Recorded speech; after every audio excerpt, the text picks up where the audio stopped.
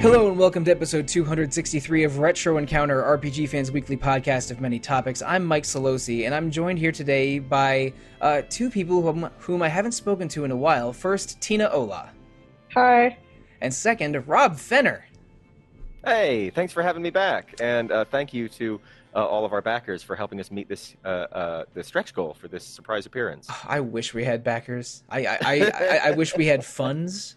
So, but we have neither crowds nor funds here at Retro Encounter. But regardless, we're going to have an episode all about crowdfunding. Crowdfunding, listeners, you probably know this already, so I apologize for being pedantic for 40 seconds. Crowdfunding is a catch-all term for a voluntary community-funded project. And the most popular online crowdfunding platform is probably Kickstarter. Kickstarter launched in 2009 and basically is a creative outlet where people can post either ideas or early versions of products or projects, then ask for the public to back them by pledging money, and then rewarding backers with a promise of some type of product delivery or similar by specific dates. It's vague and doesn't always work, which makes it a bit fascinating to talk about, which is why we decided years ago to kick around the idea for a podcast about it. And Rob, you were one of the people in, I don't know, 2016 or 2017, where we talked about doing this episode, which is why I specifically asked you to if you wanted to join us again for this. And Tina, you've been writing a series of articles for Retro Encounter for right around 2 years called Crowdfunding Chronicles, where you highlight crowdfunding highlight crowdfunding projects specific to RPGs and our audience. So I guess starting with you, Tina, what are your very generalized thoughts on crowdfunding, and how have you enjoyed researching and writing those Crowdfunding Chronicles articles? Well, originally I started the article because I noticed there was a lot of little games I was seeing on, especially Kickstarter, that didn't get a lot of press attention. So I just wanted to bring more attention to them, like especially a lot of little pixel RPGs that don't get on some of the major sites, right? And like overall, I really like Kickstarter. There's also some really good projects on Fig, Indiegogo. A few of them just aren't put together that well. Like if there's no screenshots or anything like that, then I just won't cover something like that. But I think overall the platforms have been great for like bringing in some more unique little games. Yeah, and you mentioned a couple of the big alternatives to Kickstarter. Fig, spelled F-Y-G-G, is a more investor-focused one. I think it's just F-I-G. Oh, it's just F-I-G? Yeah. I'm thinking of the figs from Dragon Quest IX. Wow, okay, I'm really a mess today. I apologize. You mentioned a couple other Kickstarter alternatives. GoFundMe is another crowdfunding one that's very, very popular among individuals. But for GoFundMe, you'll find everything from art projects to people asking for funds for medical assistance. So crowdfunding is definitely not just limited to video games, although we'll mostly be talking about video games in this episode. I doing some research before this episode, I found a number that there are over 2,000 crowdfunding sites in an article in 2018. So there's definitely a lot out there. One interesting one, Square Enix Collective, was a crowdfunding project that Square Enix ran for about 4 or 5 years. They sort of folded in 2018. But yeah, I really like that site too. Did it just like disappear? Sort of. I didn't realize that it folded. I liked a lot of what they put out, like Tokyo Dark, and I haven't played Forgotten Anne yet, but that's on my list of something I really want to check out. Moonlighter is a game that they put out, I think, in 2017 or 2018 that I know Greg played and talked about during some episodes of Random Encounter. That's a small studio in Spain. But Square Enix Collective, I think it still exists, but it's not really a crowdfunding platform anymore. It's like a specific UK-based studio within Square Enix that focuses on small projects, but it's not really a public crowdfunding site anymore. And Tina mentioned that a lot of crowdfunding projects were not getting a lot of mainstream coverage, and for better or for worse, RPG Fan was part of the problem. We specifically didn't cover Kickstarter projects for a couple of years and even though we got a lot of emails from indie developers asking us to cover their projects. And the reasoning being, we don't know how real this is. We don't know how trustworthy these developers are. We are suspicious that if any of these might ever come to light, unless it was an enormous Kickstarter project at the level of a Bloodstained or an Eiyuden Chronicles. So Tina, you pitched it to Mike Salvato and the others to have just a dedicated article to Kickstarter RPG projects or crowdfunded RPG projects. That seemed like the right solution, to have it to have it not be front page news, but some level of dedicated coverage. So now we are covering indie crowdfunding campaigns the past 2 years in a way that we didn't for quite some time. So Rob, give me your general thoughts on crowdfunding projects and how you think it's affected how we play RPGs or how RPGs are made. Okay. Ideally, Kickstarter is meant to be disruptive, right? As you said, it's meant to be a means to provide smaller indie developers with financial backing to get their works out there when they wouldn't be able to otherwise, and then to perhaps avoid a pesky deal with the devil with a publisher or a venture capital firm or something like that. But I'm kind of critical of Kickstarter as a whole. I think that if we look at the top 10 most successful Kickstarters, we see a lot of familiar names. One that I think is kind of exemplary of some of the problems with Kickstarter is Shenmue 3. And that's not to say that Shenmue's bad or that it doesn't have its fans. But one thing that I noticed when I was when I first got wrapped up in the Kickstarter craze, and I was contributing to projects that were heralded as a return to a dead series, or the new project from an auteur who hadn't gotten something out there in a while. Mm-hmm. I found that you can't really go back, can you? And you like the idea of a return to one of your favorite franchises, but in practice, it might be you like the idea of how you felt in those days rather than seeing something like that continue. And I'm using Shenmue as an example for a few reasons. First of all, Shenmue is so time and place and was incredibly divisive at the time of its release. Ultimately being a financial failure, but it's indisputable that it was a technologically groundbreaking game that dared to do something very different that had ever been seen on console before. Their initial goal was 2 million. Of course, you're probably not going to get 70 million from a Kickstarter. As we can see, looking at some of the games we're going to talk about later, there's only one of them that cracks the that exceeds that total. We found out once the Shenmue Kickstarter was announced at E3 of all places, it was also revealed that the crowdfunding money was going to be used as a proof of fan enthusiasm to present to Sony and a few other firms, such as this venture capitalist firm called Shibuya, based out of, I want to say, Sweden, and Deep Silver. So really, it's you didn't actually need this money to complete this game, and this isn't enough money to complete this game anyway. It's just here's this money, give me some more money. And I'd like to quote Dr. Dario Lally here, who wrote about this, who said, I quote, "In spite of its new mission in support of a more creative and equitable world, the platform's acceptance of huge crowdfunding projects deflated by the aid of invisible investors is disseminating a fairly inaccurate idea of the actual costs of video game production. This has particularly negative effects to those small studios and developers that can only rely on crowdfunding initiatives for the financing of their projects. Indie developer Katie Kiranis notices, for example, when you ask for $500,000 and you really need $5 million, it becomes impossible for games with realistic budgets to survive. It's not that people don't understand what a game costs, it's more that Kickstarter is actively distorting people's understanding of a sane budget. The ecosystem is now being poisoned for projects that need to raise its actual workable budget for a game."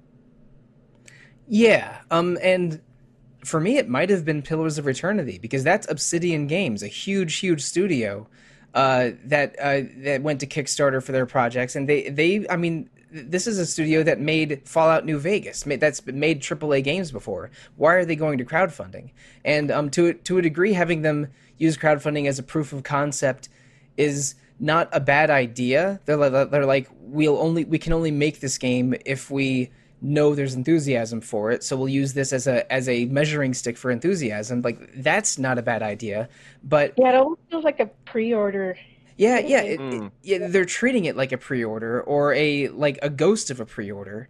But indie developers sometimes need Kickstarter or crowdfunding to make their games at all, and this will Yeah. be their entire budget outside of their personal savings. So it's a game like I'm just looking down here. A game like FTL, which raised about $200,000, and it was for a while for about for something like 3 weeks, it was the biggest Kickstarter video game of all time until the Double Fine adventure launched less than a month later. Um, I believe that FTL's entire budget was 200K or less. I believe that. Yeah, Yeah. so like AAA studios or celebrated creators, like I mentioned Eiyuden Chronicle and Bloodstained earlier in this episode, I'm not sure those people need Kickstarter, and having them use Kickstarter in the same environment as tiny studios like the guy who made FTL or the two guys who made Cosmic Star Heroine, it's a disparity because those are two entirely different game budgeting strategies, and both of them employ crowdfunding. And because those two different uses of crowdfunding put in the same box will distort the community's view of crowdfunding, and it's weird. I mentioned Double Fine Adventure. That was the first video game Kickstarter project to break 1 million, and it ended up landing at around $3 million in 2012, and ended up being a Broken Age Part 1 and Part 2, and that I think kickstarted interest in Kickstarter, with a lot of big Kickstarters happening in the say 2012 to 2016 range, and Kickstarter's record for biggest project kept breaking every few months. It felt like in that range. And some Kickstarter projects were very successful. Like I mentioned, I think FTL is one of the really good examples of a successful indie Kickstarter campaign, because it met stretch goals, delivered a full product, and is popular to this day. FTL is good. It's worth checking out. If you, it's kind great, of it's a space sim game with roguelike elements that feels like Oregon Trail in space sometimes. I really like FTL. And You played Into the Breach? oh yeah, I have played Into the Breach. That was the same guy's next game with That's it's right. like a time travel sort of small scale strategy RPG roguelike. That thing's really interesting. But like there are indie success stories on Kickstarter, and indie studios continue to use Kickstarter now. But I think that early window of the first 4 years or so after Double Fine Adventure was sort of when it peaked in enthusiasm, because there was a lot of excitement around how it could possibly energize indie developers, and also people hadn't really quite gotten wise to it yet. Like there weren't a ton of high profile failures, and enthusiasm didn't wane until Kickstarter or crowdfunding became a more common reality, and people started to notice the failures as much as the successes. But that's a little bit of my personal perception of it. And I should mention, I gave to a lot of Kickstarter projects in that first couple of years, including Mighty Number 9, which is one I have some regrets about, and a few others that I have much fewer regrets about. But I think the last 2 years, I've only given to a crowdfunding project maybe 3 or 4 times. I think one of my friends was trying to raise money to take her dog to the vet, and I did give to Eiyuden Chronicle, and I gave to, I think, 1 or 2 comics or book related projects. So like I am not nearly the check Kickstarter every week person that I was 5 years ago. So I'm much wiser to how Kickstarter works and how crowdfunding affects the game industry, but I haven't abandoned it. Rob, what was the last Kickstarter or crowdfunding project you remember giving to? Okay. Well, I I have this adage with Kickstarter that I kind of touched on earlier, that I think it's important not to fall into the nostalgia trap, and things like Shenmue and Mighty Number 9 are high profile examples of that. I kind of fell into it myself with the there was a Tex Murphy follow up really early on in Kickstarter's history, the Tesla Effect. And I remember backing that and being like, oh, I like the idea of playing a new Tex Murphy game. I could just play an old Tex Murphy game. I don't actually want to play one made in 2014. But I am ever the hypocrite, and I pledged to Eiyuden Chronicles because I'd really like to see what Murayama does. I think I would be much less enthusiastic about pledging towards it if it was called Suikoden 6. But I know that this is a although he is a high-profile creator, he's really wanted to helm his own project again for a very, very long time and hasn't been able to. So I thought, what the hell? I'll chuck in some money towards this and see where it goes. Yeah, almost a weird coincidence that 3 high-profile creators under the Konami umbrella all leave the company when they're undermining their own creators' work and are a bit of a sinking ship on the video game side, and then for 2 of them to turn to crowdfunding and one of them to make his own auteur style game. I'm referring to Kojima, this is the Suikoden guy whose name escapes me. I'm sorry, and Murayama. Murayama, and Koji Igarashi from Castlevania. And Igarashi's project being Bloodstained Ritual of the Night, which eventually did come out, even though it came out 2 years later than originally planned. And I thought Bloodstained was very, very good. I think it turned out great. Yeah, I didn't back it, but I'm really impressed with it. Yeah, I did back it and love it because I'm a bit of a Castlevania fanboy. I'm not ashamed to admit. Tina, can you remember a Kickstarter or a crowdfunding backed game that you played and enjoyed recently, or maybe one you covered recently in Crowdfunding Chronicles that you'd like to bring up? I finished Night in the Woods about a week ago, and I loved it. I just thought it had like the perfect mix of like humor and sad scenes, and it was really relatable at times. Tina, maybe you're aware of this, maybe you aren't, but I'm pretty sure you're talking to the person who wrote RPG Fan's review of Night in the Woods. I was, yeah, and I was a backer of that project, and it's probably one of my favorite games of all time. So I mean, that's a big for me in my heart of hearts. That is an outstanding Kickstarter project that wouldn't have happened otherwise. I followed that project very, very closely from the monthly updates. That got delayed by about 2 years as well. I don't think I've ever seen a Kickstarter that's met its initial goal.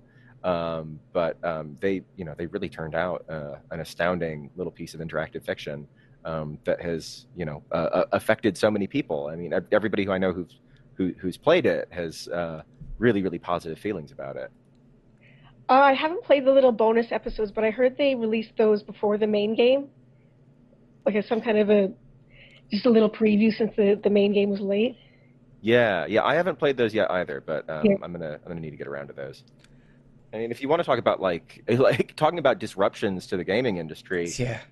Those developers, Scott and Bethany, they've started a worker co-op for their next project, the Glory Society, I believe it's called. So it's oh, that's interesting. It's them, and it's a third member, I think a sound designer, and like all 3 of them, have equal positions in the company and will be getting equal shares of profits. And I don't know if they're going to crowdfund their next project or what, but I mean, I'm always happy to hear something like that. Dead Cells had a very similar format, and that was a really successful game. So it's always, enticing to hear about worker-led co-ops. Dead Cells, another game I haven't played. I have a bit of a fear of roguelikes, or a negative feeling about roguelikes, which has been recently fixed with my obsession with Hades. So maybe, I don't know, maybe I have Dead Cells in my future as well. Although I don't think I own a copy of that one. Talking about projects I personally backed, the most money I ever gave to a Kickstarter was for a game I mentioned earlier, Cosmic Star Heroine, made by the Zeboyd Games duo. Robert Boyd and Bill Sternberg. That's an indie RPG I think they overpromised at the beginning, saying that it was inspired by their love of Chrono Trigger, Lunar, and Phantasy Star, among others, which is extremely lofty goals. Or although it was that was genuinely their influences for the game. I think Cosmic Star Heroine ended up great, but I gave so much money to it that it made me a little bit hesitant to ever give that much again to a Kickstarter project. I'm a little bit hesitant to say what the exact amount was, but if you want to look it up, it was what I ended up doing was I designed a optional boss for the game that is in the final version of the game. It was a a ghost version of one of my childhood pets, in fact. But Oh, yeah, That's very cute. yeah, she was a Labrador Retriever whose one of her favorite toys was a garden rake that she would like run around the yard with, and we made her into a ghost dog samurai for Cosmic Star Heroine. And I believe that defeating her is part of the side quest of one character to get some new skills. But so I'm happy with how she turned out. But the game itself is good, but I just gave myself sticker shock for how much I gave to the Kickstarter. So, but it's a good game that I encourage people play if they can. It's available on every console now. But Kickstarter is not all indie successes. One particularly spectacular failure, where I mean, Rob mentioned like Kickstarter projects, people giving to them enthusiastically because of their memory of a game rather than the promise of a game. And Unsung Story might be the worst version of that because Oh no. yeah, I mean, none other than the creator of Final Fantasy Tactics had this, projected as a successor, and it ended up being like bought out by a mobile game company called Playdeck, who's of whom I think I have a couple card games on my phone, and Yeah, they do like digital versions of tabletop games. Don't yeah, they? I have a digital. I think they do the digital version of Ascension, which is what made me think of them. I think you're right. Yeah, and Ascension, a very good card game. And the digital version's fine, but like Unsung Story, that project ended up that Matsuno project ended up being so awful that I think they ended up giving back the money to a lot of backers, and it's technically not dead. I think Playdeck still intends to do something with that name, Yeah. but it's not with Playdeck anymore. It's not with Playdeck anymore? They Well, handed it over to a company called Little Orbit, and apparently it's coming out next month. No, I did not know that, and I don't believe it right now. But is it still intended to be a mobile platform strategy RPG? Yeah, I mean there was a stream of it over the summer. Weird. I tend to go by the adage: if something looks too good to be true, it probably is. An Unsung Story, I couldn't get over how they were very eager to name drop Yasumi Matsuno, but it was never really clear what his involvement would be and how much involvement he actually had. and didn't he leave altogether? He did, yeah. And they met some stretch goals to bring along some other Tactics Ogre and Final Fantasy Tactics collaborators like artist Akihiko Yoshida and the Base Escape musicians. And by mid 2016, there'd been no mock-ups there'd been only mock-ups, no actual screenshots or gameplay footage. Then Matsuno and everybody else who they brought in had left the team, as well as the core programmers. So it went over to Playdeck. And it's very obvious from the stream that they did over the summer that I don't know about Matsuno, but Base Escape and Akihiko Yoshida are definitely not involved because their work is not in the demo that they were showing.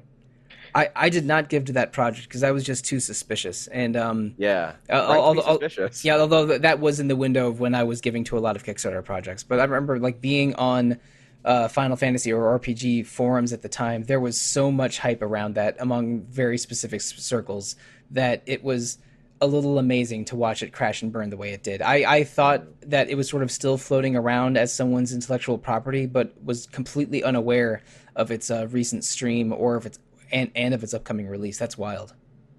But I'm not suggesting it's a scam. I think there's very, very few scams, but hundreds of mismanaged projects. Yeah. I mean, calling it a scam, I think, is a little unfair, but mismanaged project, 100% agree. There's so many campaigns that get put up way too early in development.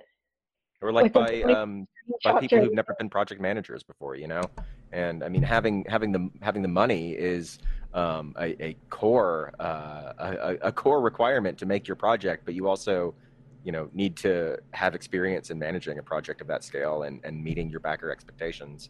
Yeah. Yeah, and I mean these don't get a lot of money, but I think there were definitely some projects that were first-time developers with big ideas who tried to get funding together just with something like concept art, but were Mm. completely unready for the realities of game development. There's one project I've been following for, oh, I don't know, probably 5 years. I'd have to check. But Heartforth Alicia with a very talented Oh background my God, artist. I forgot that's still not out. Yeah, it's still not out because it's a very talented artist who had a lot of like work in progress art for the game. Put out the Kickstarter, I want to say 6 years ago, but I could be off by Mm. that. Um, and I wanted to back that one, but I wasn't financially secure. I Now did I'm kind of back it. glad that I waited. I did back it because it was in that window when I was giving a lot. Yeah, it was 2014. I was right, but that game is still not out and I think it's because it's a talented artist who had never really made a game before, using Kickstarter to try to have that be the funding and the start that he needed to actually make the game. But now it's 2020 and the game is still not out.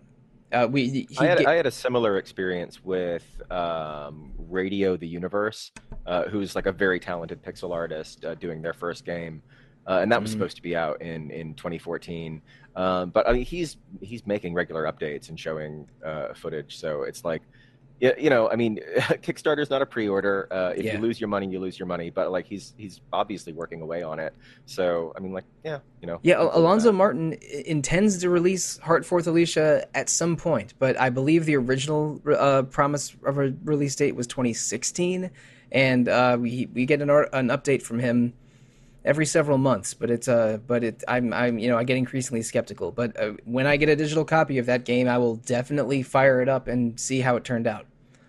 But that's a bit of an if. I really appreciate when they give updates like monthly, even if the project Yeah. takes forever. I know some of the good ones have just disappeared entirely, and I'm thinking of Project Phoenix. Mm, Yeah, right. we need to talk about Project Phoenix. Yeah. Oh man, I remember seeing that in lists. I don't think I gave to that. I think it was maybe I was starting to wean myself off of giving a lot of money to Kickstarter when that started up. So tell us a little bit about Project Phoenix. Okay, well, it was another strategy RPG, and I think based on like inspired by Final Fantasy Tactics and a lot of those classics. It was kind of like another one of those big, too good to be true Yeah, like projects. very, very similar to Unsung Story. I think it was around the same time too. Yeah, I got them both mixed up quite a bit. Yeah.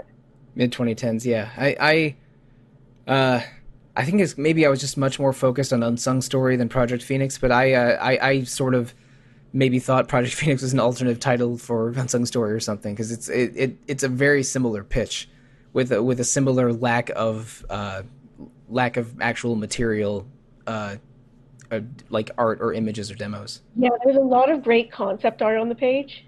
And like And concept. nothing else.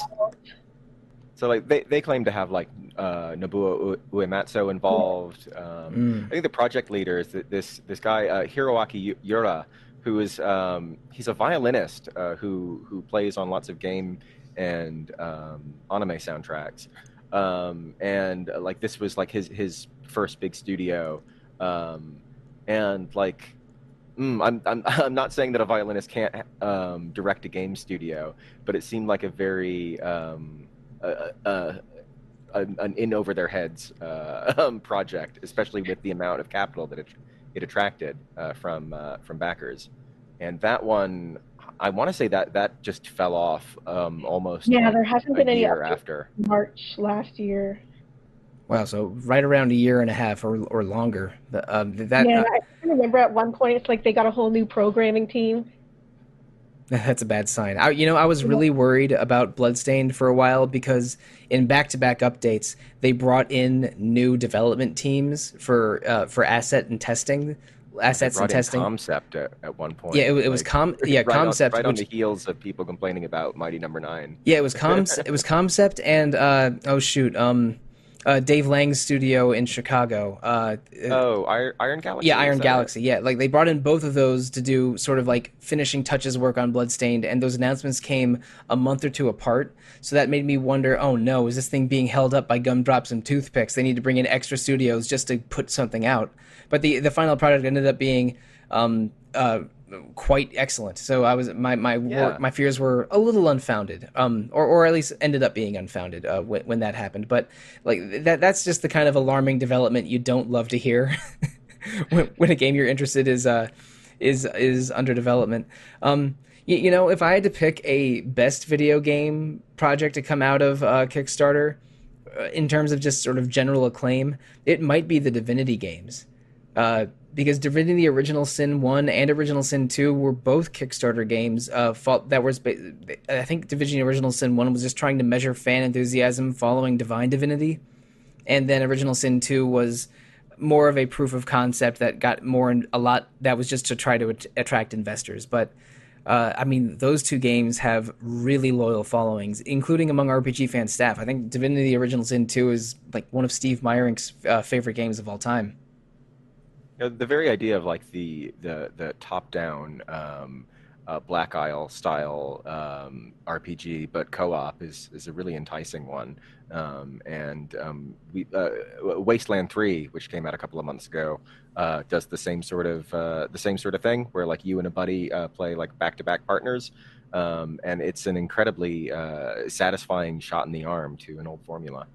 Yeah, we mentioned Pillars of Eternity 1 and 2 earlier, and also Torment Tides of Numenera are all games from Obsidian and Chris Avellone and that crowd, making games like those isometric Black Isle or even Eternity Engine RPGs like from 20 years ago. And again, I think just I'm not sure those projects needed Kickstarter because those are huge names, but like they sort of reaffirmed the popularity of that kind of game when maybe AAA developers were thought it was passé, which is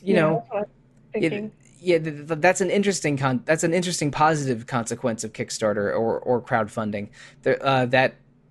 Some of these old styles have so much positive nostalgia that a successful game project can arise from that design philosophy. It's in Obsidian's defense, I mean, although they've made big games, they've only been able to make big games when they've had big money behind them from a publisher. Yeah, that's true. It was Bethesda money that helped make Fallout New Vegas.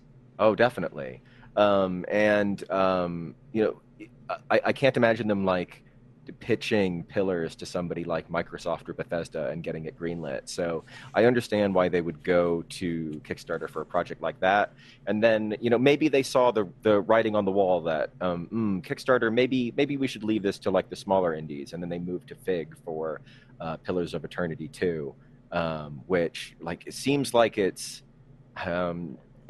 it seems like there's more. I mean, the whole point of Fig is to you can either back as an individual a la Kickstarter, or you can like back as a organization to get a share of the profits. I think Double Fine turned to Fig for Psychonauts 2 or different. They created Fig. Yeah, right. But I remember I remember thinking it was crazy at the time that one of the groups that blew up Kickstarter ended up moving on to their own platform. Which is, I don't know. It raises some questions, doesn't it? Yeah, exactly. Kickstarter does get a cut of all of their successful investment projects. So, which makes the Kickstarter numbers that we've been citing over and over in this episode. They take 5%. 5%. Okay, bad. So it's not. But still, not, you need not to quite budget as bad that in when you're crowdfunding. Yeah, exactly. And so not quite as bad as I thought. But still, it's again, this being mostly new to the 2010s. It's so fascinating that it's a regular part of our how we consume games now. Like without crowdfunding, I don't think early access projects would exist. And that has been a big part of, especially PC indie games, the past 2 or 3 years. With games like Nuclear Throne had a really good early access, but now early access is a lot of it is just complete unplayable messes that are being sold for 99 cents on Steam just to get people to follow their projects. Yeah. Oh man. Yeah. I don't tend to dip too far into early access. Like if I'm really interested in a project, and it's something like if it's something like a roguelike that's just going to grow and you can play over and over again, I'll have a peek then. Like I bought Crypt of the Necrodancer when that was in early access. One of my favorite games in early access at the moment is World of Horror, the Junji Ito inspired horror card-based roguelike. Okay, Oh, yeah. that's interesting, and I enjoy Junji Ito, but I don't think I want to play a Junji Ito game, just because I'm worried about what it would do to me. Oh, there's some stuff with eyeballs you don't want to know. No, I have some idea, but I'm not going to confirm that hypothesis. But yeah, like I'm cool with dipping into an early access project that's like smaller and is based on adding replayable content, whereas something like I think Torment Tides of Numenera launched in early access, and it's like, okay, this is a giant game with like reams and reams and reams of text. I think I just would rather wait until this is out. Yeah. Yeah, that makes But sense. I understand if the most viable way for them to make it come out is through early access. But yeah, it's a double-edged sword, isn't it? One other thing that I've heard commentary about this in various theaters over the past decade or so, but there's been a bit of a lament over the disappearance of the mid-budget game.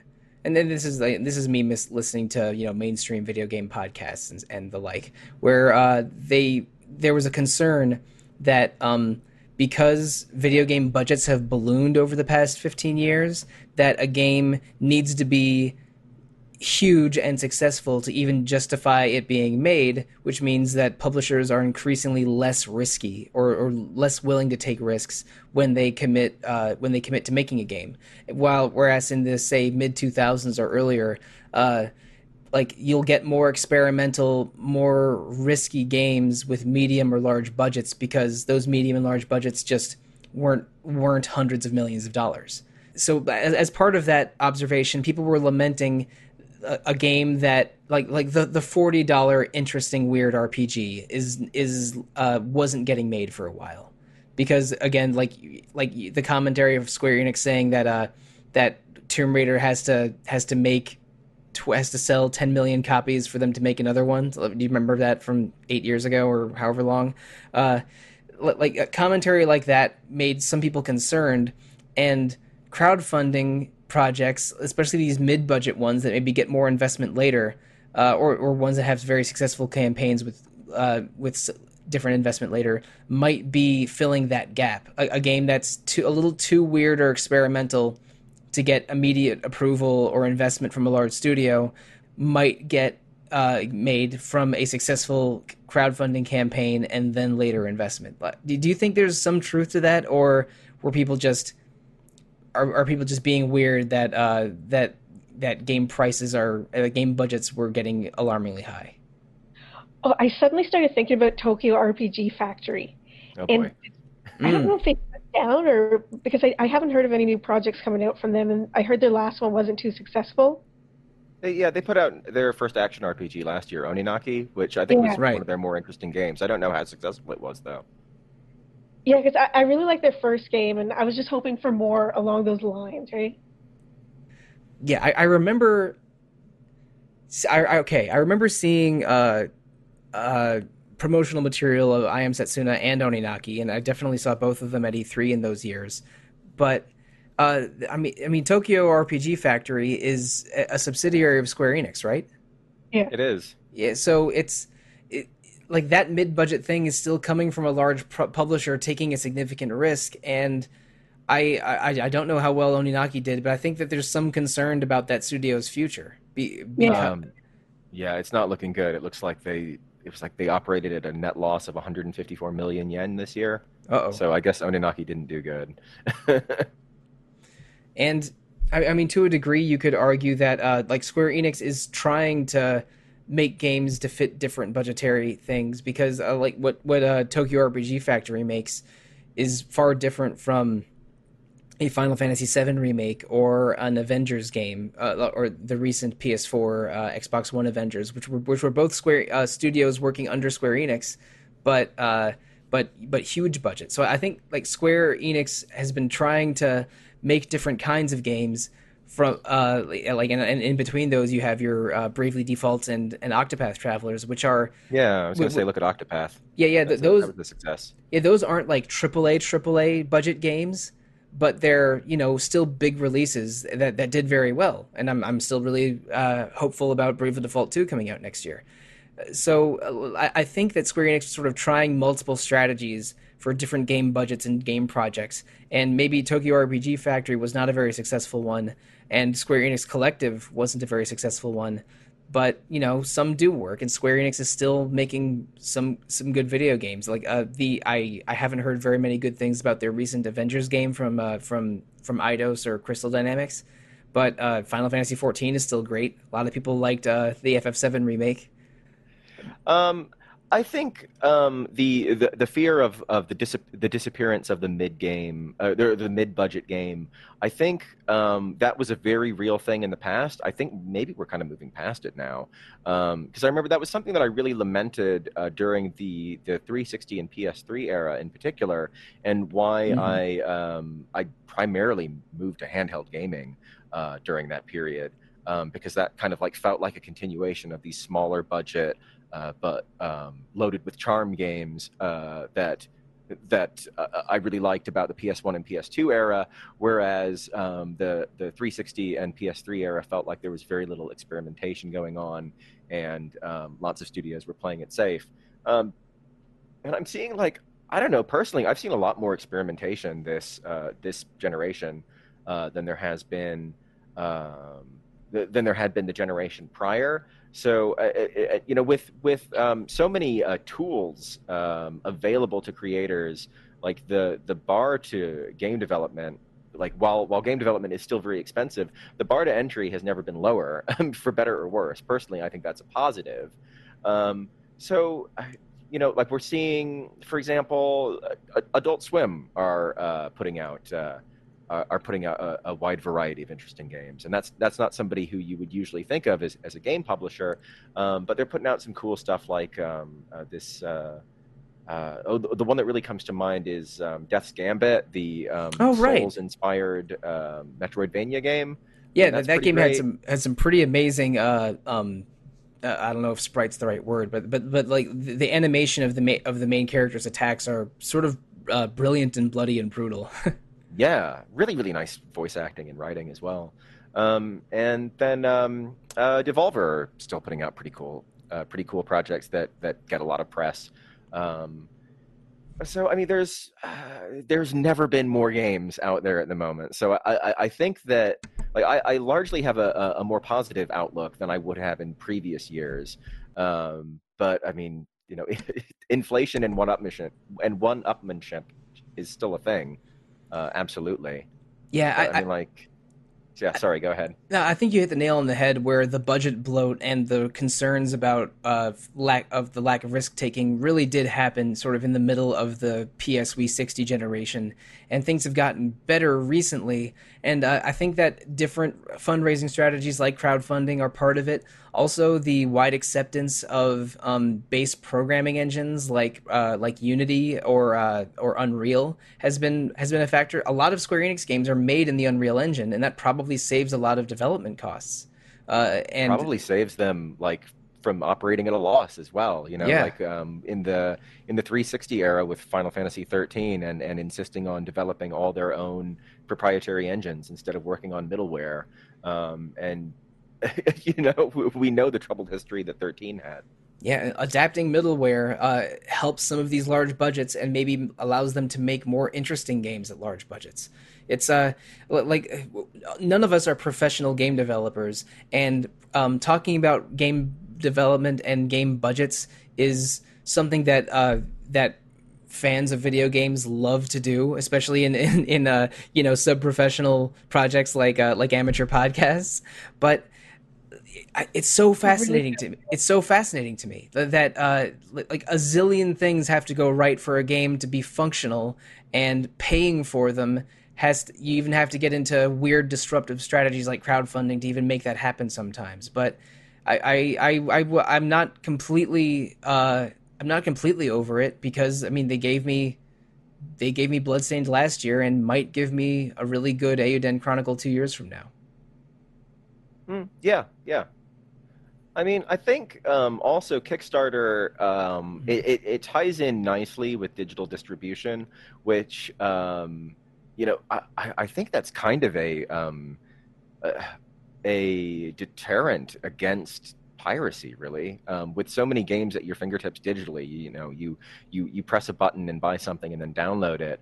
I think that now that everything is just ubiquitously available, there's not scarcity, especially of RPGs and JRPGs, which some of the most beloved or sought after games of the 32-bit and PS2 and GameCube era. They're just not available, and sometimes let's say maybe somebody will resort to some gray area seeking down of a game that would otherwise be over $1,000 for a used physical copy. But whereas where everything's available digitally, and Kickstarter really encourages this, like, we're going to make a digital product and it will be in your hands once it's ready.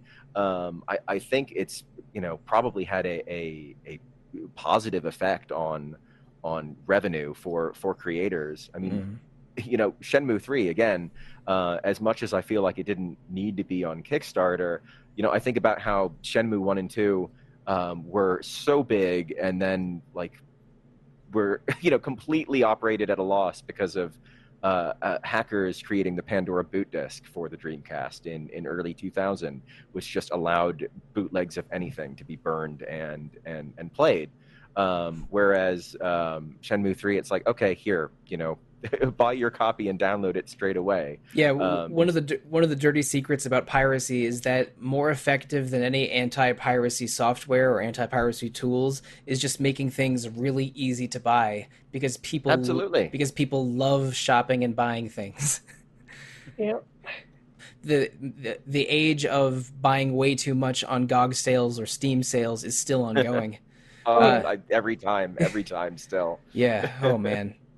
Like I see the notification. I always keep my Steam wish list around the 25 to 30 range, just to follow games I'm interested in. I'll get the notification 21 games on your wish list are on sale, and then I post the GIF of Jordan Peele sweating. But okay, if we're talking about GIFs of Jordan Peele and Steam sales, we might be at the end of the episode. Thank you so much, Tina and Rob, for joining me on this journey through crowdfunding and Kickstarter and bloated projects and video game budgets and all the places we rambled to. We managed to avoid talking about Star Citizen, which is probably for the best, because the very idea of Star Citizen makes me feel a little gross. It hurts my head. Yeah, it's a game that's made over $275 million from crowdfunding campaigns that is still technically not officially released. It is still in some alpha or beta, and people have spent millions of dollars on it, and I don't want to talk about it anymore. But something I do want to talk about is the rest of 2020 in Retro Encounter. Next week we're doing our second part on Final Fantasy X-2. We were originally going to have this episode go after 10-2, but we ended up flipping them because, frankly, all three people on that panel, including me, are struggling to finish Final Fantasy X-2. But that is coming next week. And in December, we have 5 episodes planned. One of them is to celebrate the 25th anniversary of the Tales of series. We're going to do a fantasy draft of characters and ideas and summons and all kinds of stuff from the Tales series to replace the hole in my heart that is the absence of fantasy football, which I gave up in 2018 for reasons I don't want to go into. Fantasy football is the worst. And also 3 episodes on the first 3 Supergiant games, Bastion, Transistor, and Pyre. Now, I confess, Rob, you hosted a very fine podcast a few years ago, and you had your own month of Supergiant games when you were recording that podcast. We did, yeah. We did those 3 as well.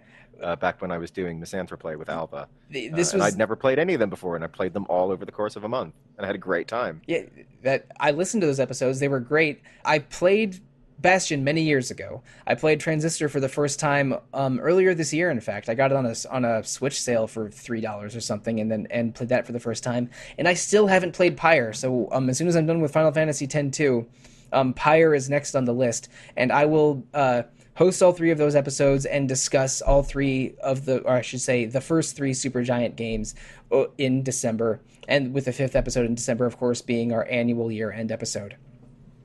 So, but listeners, if you want to listen to past Retro Encounter, present Retro Encounter, or future Retro Encounter, you know where to find us. It is retro@rpgfan.com. You can also find our podcast on any of your podcast sharing apps, iTunes, Google Play, however you, whatever listening venue you use. We are on basically all of them. We also have 3 other fine podcasts on RPG Fan: Random Encounter about randomness, Rhythm Encounter about RPG Fan music alive for the first time since 2017, and Phoenix Edge, a weekly podcast focused mostly on current events. RPG Fan also has message boards, a Facebook page, an Instagram page, a Twitter page, a Discord server, a Twitch streaming every day. There are many, many ways to consume RPG Fan content, and they're all located at places called RPG Fan or RPG Fan.com. So yeah, but thank you again, Robert and Tina. It was a delight to talk to both of you, especially since it has been a long time since talking to either of you.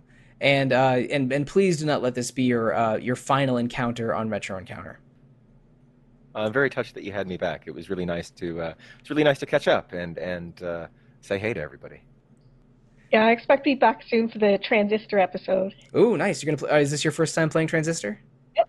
Awesome. And I think I got it for $3. Yeah, I mean, the Transistor came out in 2014, so it's been floating out there on all of those digital distribution services that we were talking about a few minutes ago. It's very easy to get Bastion or Transistor on your machine. Pyre isn't on the Switch, but is definitely on PS4 and PC, which is it's not that hard to get a hold of that one. Hades, their 4th game, came out very recently, and I adore it. And I may try to finagle a way to talk about Hades on those episodes. I just bought it and I haven't fired it up yet. I'm so excited to do so. Oh, it's so good. It scratches multiple itches for me, especially the hole in my heart from when I deleted Diablo 3 off my computer. But thank you, listeners. Thank you, Rob. Thank you, Tina. Please read Tina's crowdfunding Chronicles articles. But Rob and Tina, how can listeners find you directly, starting with you, Rob? I'm on Twitter @Nervous, NURVUSS. I'm pretty lazy now that I don't write for RPG Fan anymore. But Hardcore Gaming have just put out the unofficial guide to Shin Megami Tensei and Persona, which you can buy at any fine book retailer. If you want to hear more or read more Persona 1 Apologia from yours truly, it's one to pick up. I also wrote up Majin Tensei and Last Bible. So it's a big definitive guide of everything that's out to date. So if you're a fan of SMT and Persona, give it a peek. Tina, how can listeners reach you directly? Kittensoft39 on Twitter. I post screenshots of whatever I'm playing, mixed in with all sorts of cute animal pictures. And you're also an artist who posts your own fan art or similar art on Twitter and Instagram as well, right? Yeah, I just reactivated my old Twitter art page, but you can also find that at kittensoft_art. Oh, okay. I definitely follow your main account on Twitter. I'll have to follow that second one as well in case I haven't. I'm not sure. I haven't used it for about a year, and now I'm kind of back there just to split off the gaming stuff and the art. I'm very active on Twitter, but I'm not always good about following people because it's very easy to not notice things in the morass that is Twitter. But speaking of the morass that is Twitter, listeners, the best way to reach me is Twitter. I'm at The Real Monsoon most of the time, at Evoker for Dogs other times, and I also have an account where I host my other podcast project, Bravely Distance, which will have episodes coming soon in November, believe it or not. I had a round of being extremely busy at work in the summer and fall because one person in my section retired, and then due to the pandemic, we only had one person in the office at a time instead of 3. So work has just been exhausting for months for me, and that's why I fell off my project. Season. Yeah, exactly. That's why my pandemic season. Yeah, exactly. That's why my podcast project fell off a little bit. But I'm going to re-energize myself and get back on that. And my third, totally unnecessary third Twitter account is where you can find that. But listeners, from Rob, Tina, RPG Fan, and I, we don't have any crowdfunding for Retro Encounter. But anyway, thank you. Good night and good luck.